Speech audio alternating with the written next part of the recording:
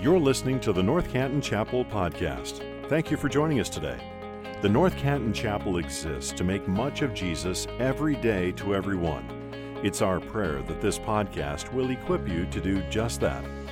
We believe that there's nothing like the church united together in gospel community.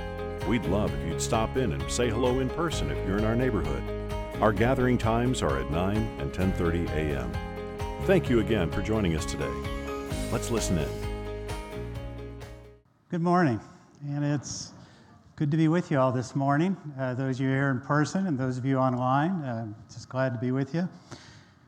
I especially say I'm glad to be with you because I've only been here 2 months on staff, and I just really want to thank you on behalf of me and on behalf of my wife Lori for just the way you guys have welcomed us in, how quickly we feel like this is home, this is our church, and we just thank you for all the ways you've made us feel at home. Now, I hope, like me, throughout this series, you have really enjoyed what you've been hearing, that you have been moved by it, has created just reflection and thought in your life. Hopefully, it's brought some change to all of us. And one thing I've heard again and again is the fact that one thing we all share, we all have in common, is that every one of us are sexually broken people. There's no room to throw stones. All of us are sexually broken people. And we are all people that have sexual stories. We're all people that those stories in some ways are stories of sometimes desire that is misdirected or unfulfilled. Stories sometimes of hurt and loss. Stories sometimes of betrayal. Stories sometimes of sin and of shame. We all share the fact that we have those stories and that they're broken stories. But this morning, I want to think with you a little bit about, so how do we then as broken people live out this thing God's made us to be, sexual beings? How do we live it out well? How do we live it out well as married people, as single people? What does it look like to live out well, even as broken people, our sexuality, how God has made us? What does good sex look like? I want to talk about this morning. I'm going to begin with marriage and then lead into singleness. Now, on these topics, I'm just going to skim the surface. I'm just going to hopefully begin the conversation that I, again, hope will go on and on, because these are topics I could easily spend days on, and I know you don't want to do that. But I want to start by taking a look at marriage, and we all know the story in Genesis, that Adam was alone, and God said that that was the one thing in creation that was not good, was not the way it should be. And God rescued Adam from his aloneness. He solved that problem by creating Eve. And the story tells us that he took the rib from Adam, and I think, again, making the point that unlike any other creature that he has created, he is creating for Adam someone who is like him, someone he can connect to in a unique way, be truly one with, because she is like him, of his very substance. But he also made her unique and different, right? She's like him, but she's not him. She's different than him in many ways. And then he calls them to this thing called oneness. Really, this reflection of who he is, oneness. It's how they're to live out this not being alone. How to rescue each other from aloneness is to pursue oneness. And then in Genesis 2:24, he gives them kind of their marching orders, these first words that tell us something about how we create oneness. He says, "Therefore a man shall leave his father and mother and hold fast to his wife, and they shall become one flesh." So again, oneness is not just physically coming together as one flesh. That's part of it. But oneness is also something about a leaving. Something's changing. Loyalties have to change if you're going to form this kind of oneness. That they have to leave this family, which is a good connection, but they have to leave. Something has to change so that this new thing can be formed, because this oneness is exclusive and unique. It requires a different kind of commitment than any other relationship you will have. So a leaving has to happen, a shifting of loyalties. There is a moving towards that's more than just the physical. It says, Adam, you will hold fast to your wife. Other versions will say that you will unite with. Again, you will move towards her. And here it's not just talking about the physical, because that comes in a moment. Here it's saying you will unite with her in other ways. Emotionally unite with her. Relationally, spiritually, you will seek to hold fast to her, to turn towards her and move close to her. And then he also says, you will become one flesh. You will physically become one, another very important part of this oneness that they are called to live in marriage. There is much that I could say about this pursuit of oneness, and Scripture talks about it a lot, about what that looks like in marriage. But I love the way that God, really I think the main way that God kind of tries to teach us how to pursue oneness. He paints a picture for us.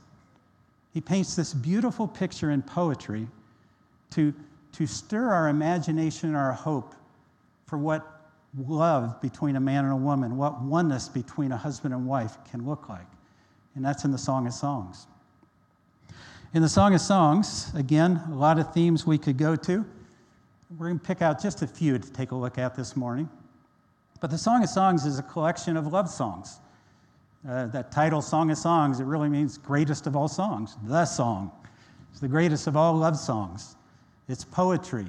And like all poetry, it's meant to stir your mind, but not just your mind, right? It's not meant to just help you think about what's right to do. It's also meant to stir your emotions, to stir your imagination, to stir your desire.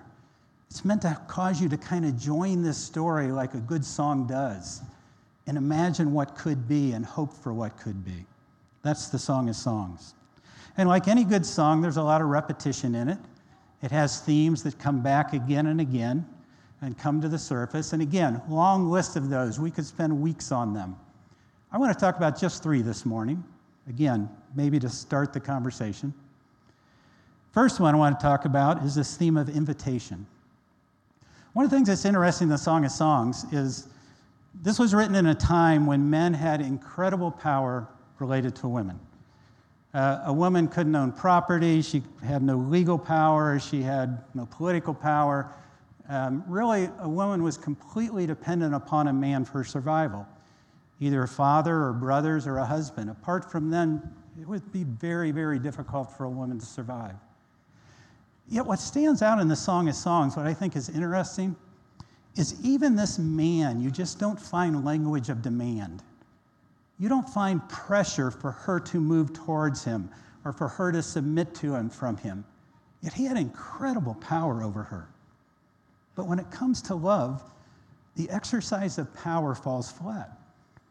Because if there's any place that choice matters, it's in this relationship of love, in romance. It's in this pursuit of oneness. Because if someone only chooses you because you put enough pressure on them that they chose you, if someone only chooses you because you hold something over them, even when they do choose you, you know it's not very satisfying because you don't feel really chosen. I'm counseling is my background, it's a lot of what I do. I sit with couples many times that are going through hard times and struggles. And what I see so often in the couples I meet with is that they are trying to find a way to force the choice of the other to move towards them. They're trying to force the choice of the other because there's fear that if I invite you, you'll reject me. That if I ask you, I'll receive a no. So I try to find a way to, in a sense, minimize your choice so that you will move towards me, be with me in a way I long for. We will sometimes attack the things that they are choosing that we are jealous of, like jobs or hobbies or friends or family. We'll attack those things. So if I attack those things, then you'll move towards me, right? Of course, the result is usually they start defending those things, and the person feels like they're moving further from me. Or I'll shame you in some way, or I'll give my list of why it is just and required of you to do these things for me. But what I found again and again, when they bargain, when they shame, when they do any of these things that put pressure on the other to move towards them, that even when they receive what they've asked for, again, it falls flat. It's not what they really long for, because we long for someone to want to be with us and choose us when it comes to romance. And I think God paints that picture very strongly in the Song of Songs. This is a relationship where two people invite, they vulnerably invite This is a relationship where two people pursue. But it's pretty hard to find demand. Pretty hard to find pressure in this story. Listen to these words from the man in 2:14. "O my dove, in the clefts of the rock and the crannies of the cliff, let me see your face, let me hear your voice, for your voice is sweet and your face is lovely." He invites her.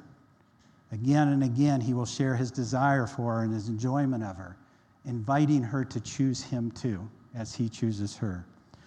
That's a scary place to be, right? Because when you vulnerably put your desires out there, boy, if you get a no then, if you get rejected, then it really hurts. I don't have the freedom of saying, well, you should have moved towards me. You know, you're wrong that you don't, but you didn't really hurt me because I don't care. But when you vulnerably put your desires and needs out there, boy, it hurts if they don't move towards you.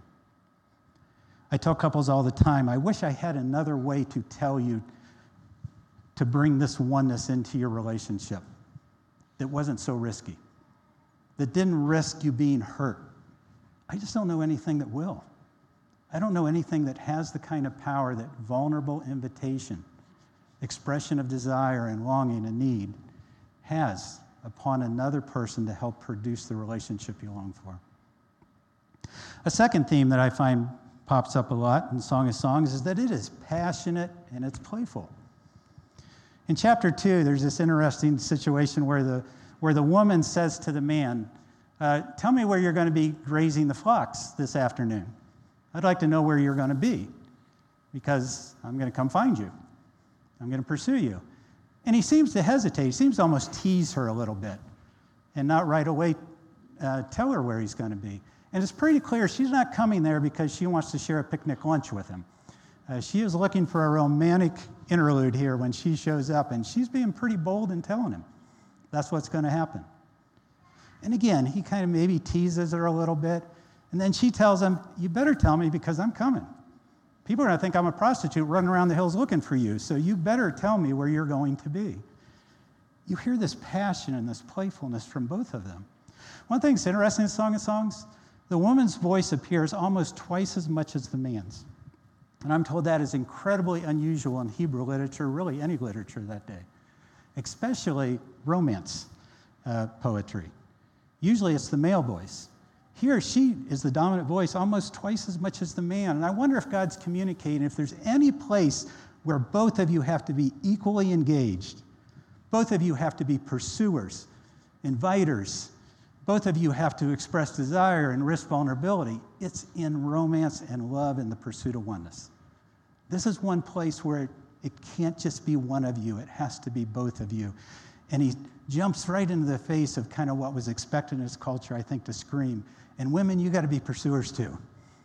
That has to be true for this to be the relationship for you that you long for it to be. It's playful. When my wife Lori and we got married right out of high school, went to college right after we were married, and I went to school to be a youth pastor. And so I was in school learning how to be a youth pastor. And in one of my classes, this class was about running activities for youth and events. And so this professor, what he required was he broke us all up into groups, and then every week for our class, we had to run an event like we would for a youth group. We had to plan it, set it up, and actually run it. And then the other students were our youth group. They would have the part of playing the students in our youth group. The professor every week then would tell various students, here's things I want you to do, problems I want you to cause, because they're going to be graded on how they handle those problems. I was the only married student in that class, and so he asked me the first week, you think your wife would be willing to come over here and join you? I said, sure, she can do that. He said, because I want you guys to be the make-out couple. I want you to be the couple that keeps trying to sneak off to make out that they have to deal with.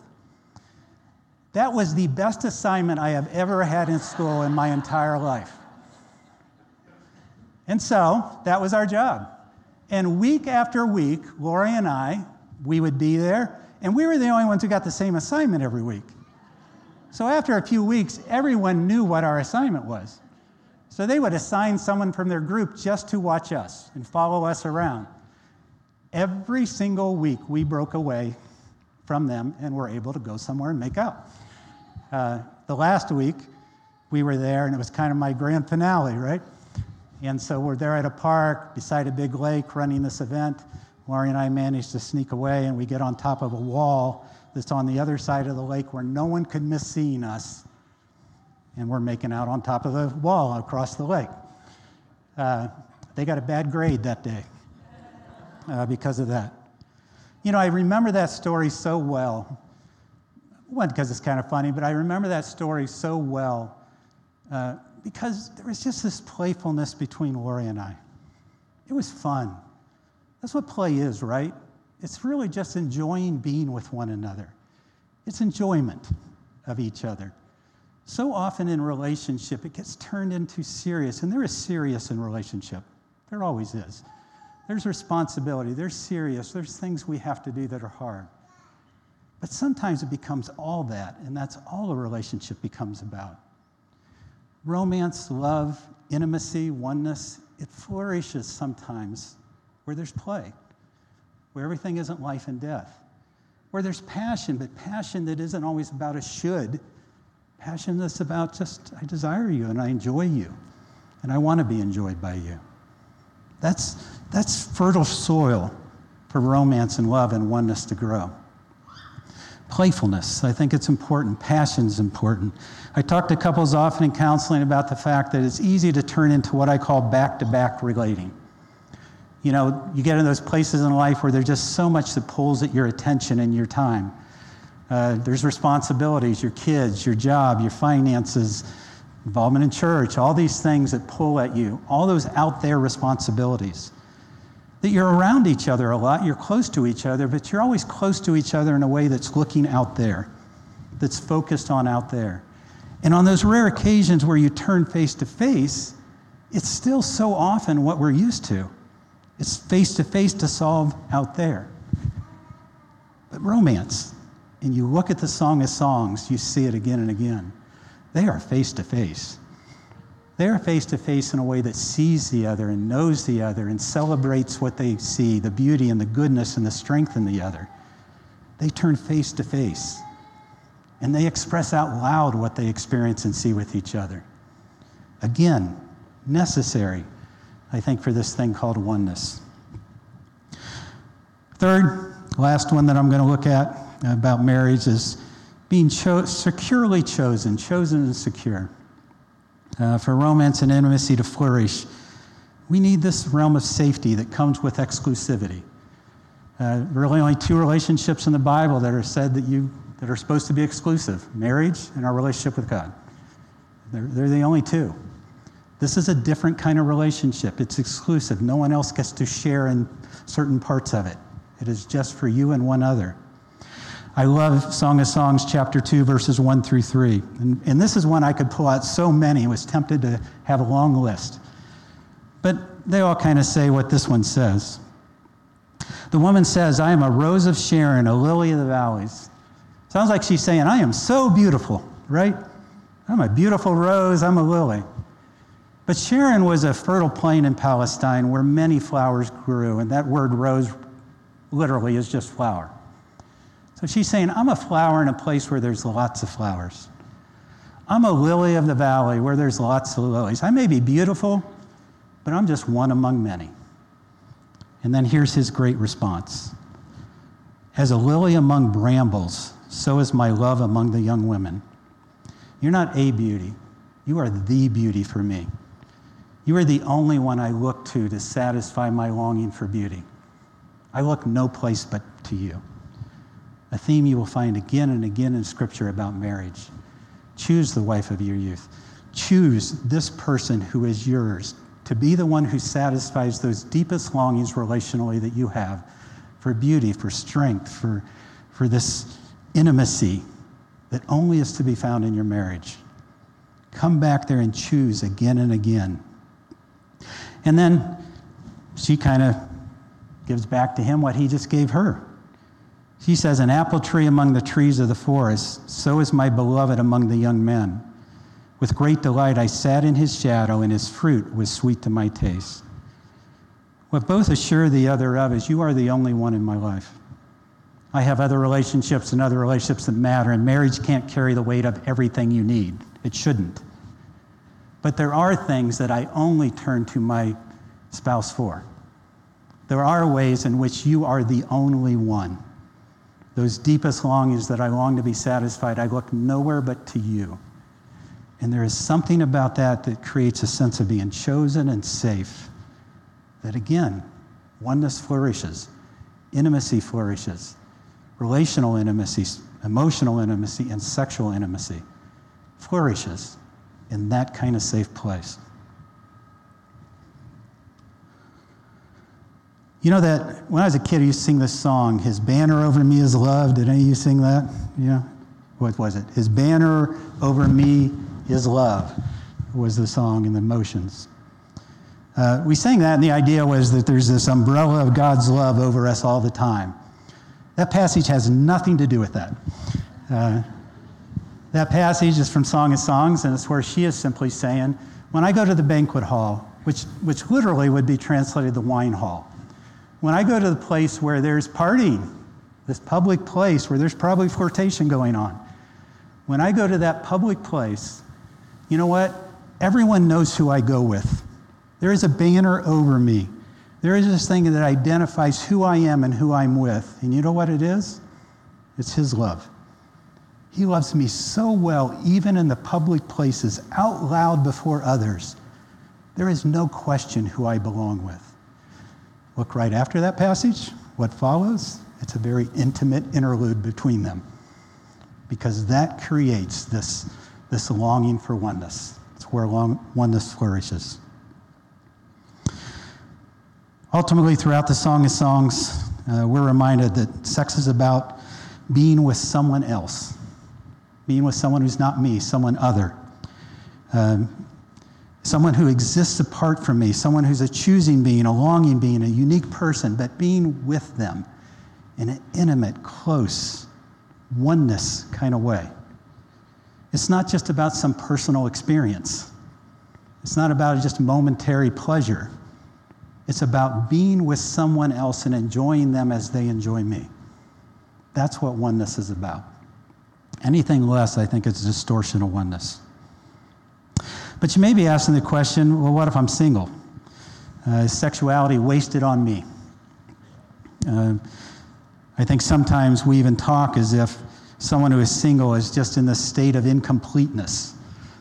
You know, that singleness is just the kind of waiting until you're married, when life suddenly begins.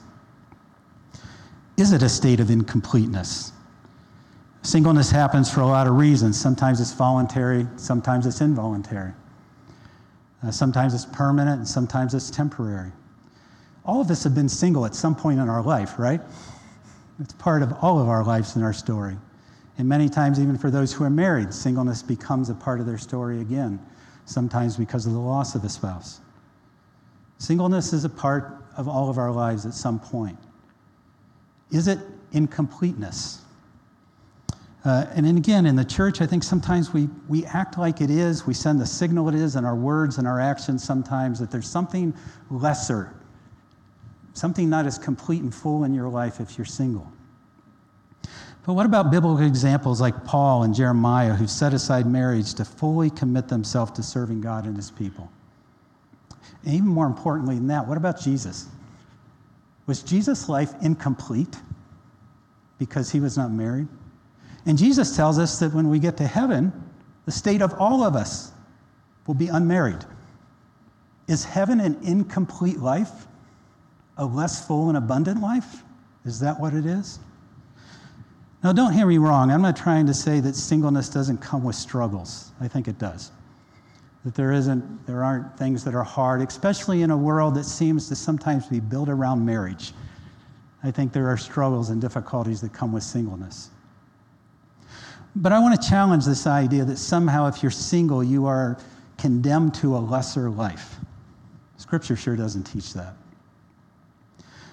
One passage I want to look at this morning is Matthew chapter 19.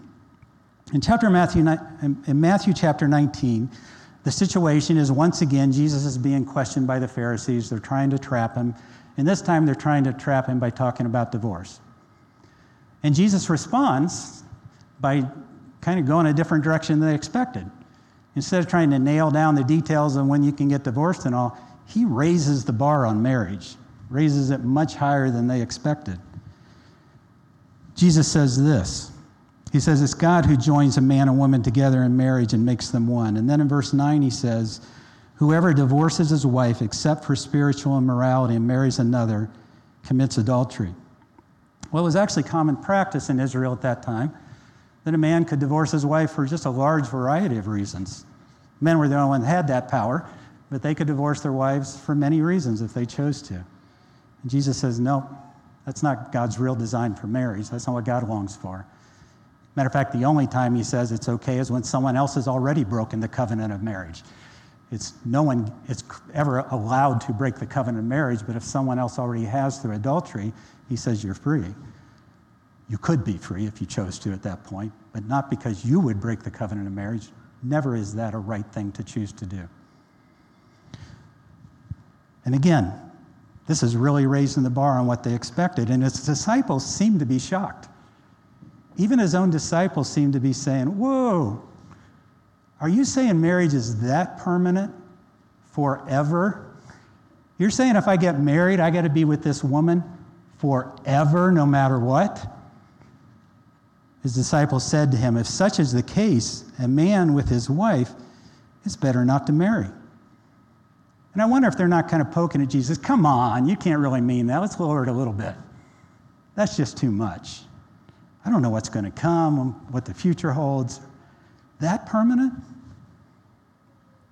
And Jesus' answer again seems to go a direction they didn't expect. Instead of lowering the bar, Jesus answers their question by saying, it's better not to marry. And he answers the question in a sense saying, sometimes it is better not to marry. And he uses this unusual example. He said to them, not everyone can receive the same, but only those to whom it is given. For there are eunuchs, and a eunuch was a person because of either congenital issues or sometimes because of another person altering their body, were people who could not reproduce, could not have sexual relations. And he's saying these eunuchs, these people physically is what they would have thought of when they thought of eunuchs. He says that there are eunuchs who have been so from birth, and there are eunuchs who have been made eunuchs by men, and there are eunuchs who have made themselves eunuchs for the sake of the kingdom of heaven. Let the one who is able to receive it. And I think Jesus is doing as he's done elsewhere in the New Testament. He picks a group of people that they tended to treat as a lesser group and treat with contempt and denigrate, and that was clearly eunuchs. Jews, Greeks, Romans of that time all treated eunuchs with great contempt. They were in many ways a hated and looked down upon group. And he takes that group and he holds them up and he says, now look at that group. And he describes three types of eunuchs. Those, again, who physically from birth that are eunuchs. Those who have been made eunuchs by men, and because it was common that men would be made eunuchs, physically altered to be made eunuchs, so they could serve in the royal courts with women, so that the king didn't have to feel threatened by them as they served in the royal courts. And then he says these eunuchs who were made eunuchs themselves, and I don't think here he's saying they physically altered their bodies. I think he's simply saying here, metaphorically, these people who chose not to be married, to be sexually abstinent, these people who in some ways chose to be eunuchs, he's saying they chose to do so to be free to serve in the kingdom of God. Here's what would be, I think, surprising in what Jesus said. In this time when this group of people would be so condemned and turned away from him, Jesus doesn't talk about them in any way that shows contempt. He just describes their situation, says there's some that are born into this, there's some have been made this, not by their choice, it's just involuntary. And there's some who've chosen this life. And they've chosen this life for a very good purpose. And what would have been incredibly surprising to his Jewish listeners was, you're actually saying sometimes singleness is a best choice. Now, maybe it's a necessary choice sometime or one that you're stuck in, but you're actually saying that sometimes this is actually a best choice. Now, you won't find in Scripture that somehow singleness is this higher spiritual state or spiritual commitment. But you will find here, you'll find later in 1 Corinthians 7, Paul saying the same. Sometimes it's actually a very good and best choice. And Paul will even add to it, sometimes just because of the difficult situation in your culture right now, singleness may be the best choice. Sometimes the best choice. A flying in the face of a culture that said, no, if you're not married, there's something wrong. If you're not married, you have an incomplete life and your life is coming up short. That is not what Jesus is saying to them. He calls them to live in whatever place they are, as he calls all of us, but to live in it fully. You may want to change it. You may pray to, if you're single, pray to be married. You may pray to be out of that and long to be. Nothing wrong with that. But he's saying, whatever state you're in, don't live as if somehow you're just in waiting for life.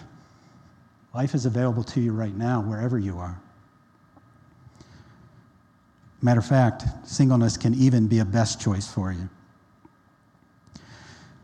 What's clear from Scripture, though, is that singleness is never meant to be a choice of aloneness. Aloneness is absolutely never God's design for us. Another place in Scripture, other than marriage, where this language of oneness is used, is when Scripture talks about Christ's church. That we are to be one, that he is one with his church, his body. This is a place of oneness too, that all of us are invited to, and a gift that all of us are given, because none of us are ever meant to live in aloneness. That is not a biblical state for any of us. Barry Danlak, in his book Redeeming Singleness, writes, "The excessive value the Western world has placed on individualism fosters a psychological tendency to associate singleness with living alone. This is a tendency the church should resist. Christian singleness is not a denial of the underlying principle of Genesis 2:18, that it is not good to be alone. Neither Jesus nor Paul, as single men, was devoid of relationships. On the contrary, their relationships flourished in both number and depth by the freedom and flexibility their singleness afforded them." This is church. I just think we have to be careful. We have to be careful we don't always talk to people who are single as if somehow they're just in this lesser place and waiting for real life to begin. Always asking, well, who are you dating? Who are you going to marry? What's going on? To understand, no. Let's embrace people where they are. Let's also not create a culture where you have to be married to be apart. Because if I am single, the option for oneness for me, first and foremost, is the church. So what a horrible thing if we push them out and make this unavailable, because you really have to be married to be apart. As a church, let's make sure that we don't treat singleness in a way different than Jesus did, as if it's life on hold. Matter of fact, don't you think all of us have a tendency to live as if life is going to begin when, fill in the blank. Real life will happen when I get a different career. Real life will happen when I become pregnant. Real life will happen when my children start moving in a different direction. Real life will happen when I retire. Real life will happen when finances change. Real life will happen when, and on and on and on the list could go, right? That real life will only happen if that thing comes to fruition. Real life will happen if I get married. And again, in all those cases, those may be wonderful, good things. There's nothing wrong with longing for them, praying for them, hoping for them. But if there's anything Scripture teaches us, is that because of Jesus Christ and what he has done for us, because our relationship with him, he has made available to us a full and abundant life. We're not waiting on life. Life is available to us. Not when this blank gets filled. Life is available to us in him and through him. As theologians often say, there's kind of this now and not yet about the kingdom of God. The kingdom of God has come, and it is coming. It will come in full and completeness when Jesus comes again. Right now, we still live in a world where there is struggle and longing and difficulty. All those things are true. But abundant life is available to us. And if there's anything that Scripture pushes again and again, whatever state you're in, whatever your situation, search for, embrace, live into the abundant life that is yours in Jesus Christ. Live in oneness, the gift he has provided you, because he does not want you to be alone. Oneness in your marriage, pursue it, live into it, embrace it. Oneness as a church, live into it, pursue it, embrace it. Because we are absolutely not meant to be alone, because we have a God who is with us. What a blessing that is. Let's pray.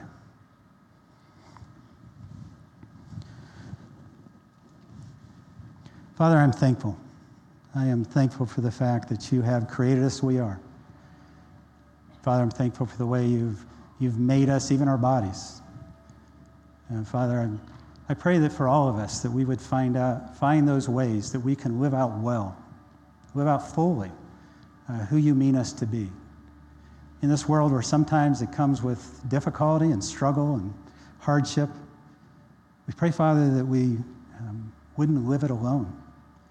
We pray that we would live it in communion with others, intimately bound together with others because of the good gifts you've given us, embracing the relationship that's always available to us with you.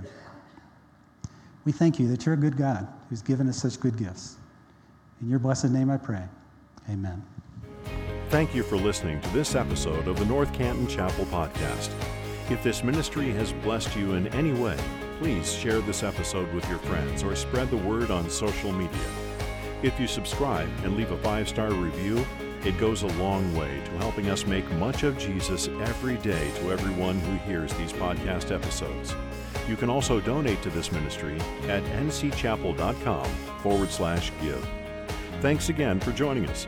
May you go out into your places and spaces, making much of Jesus every day to everyone.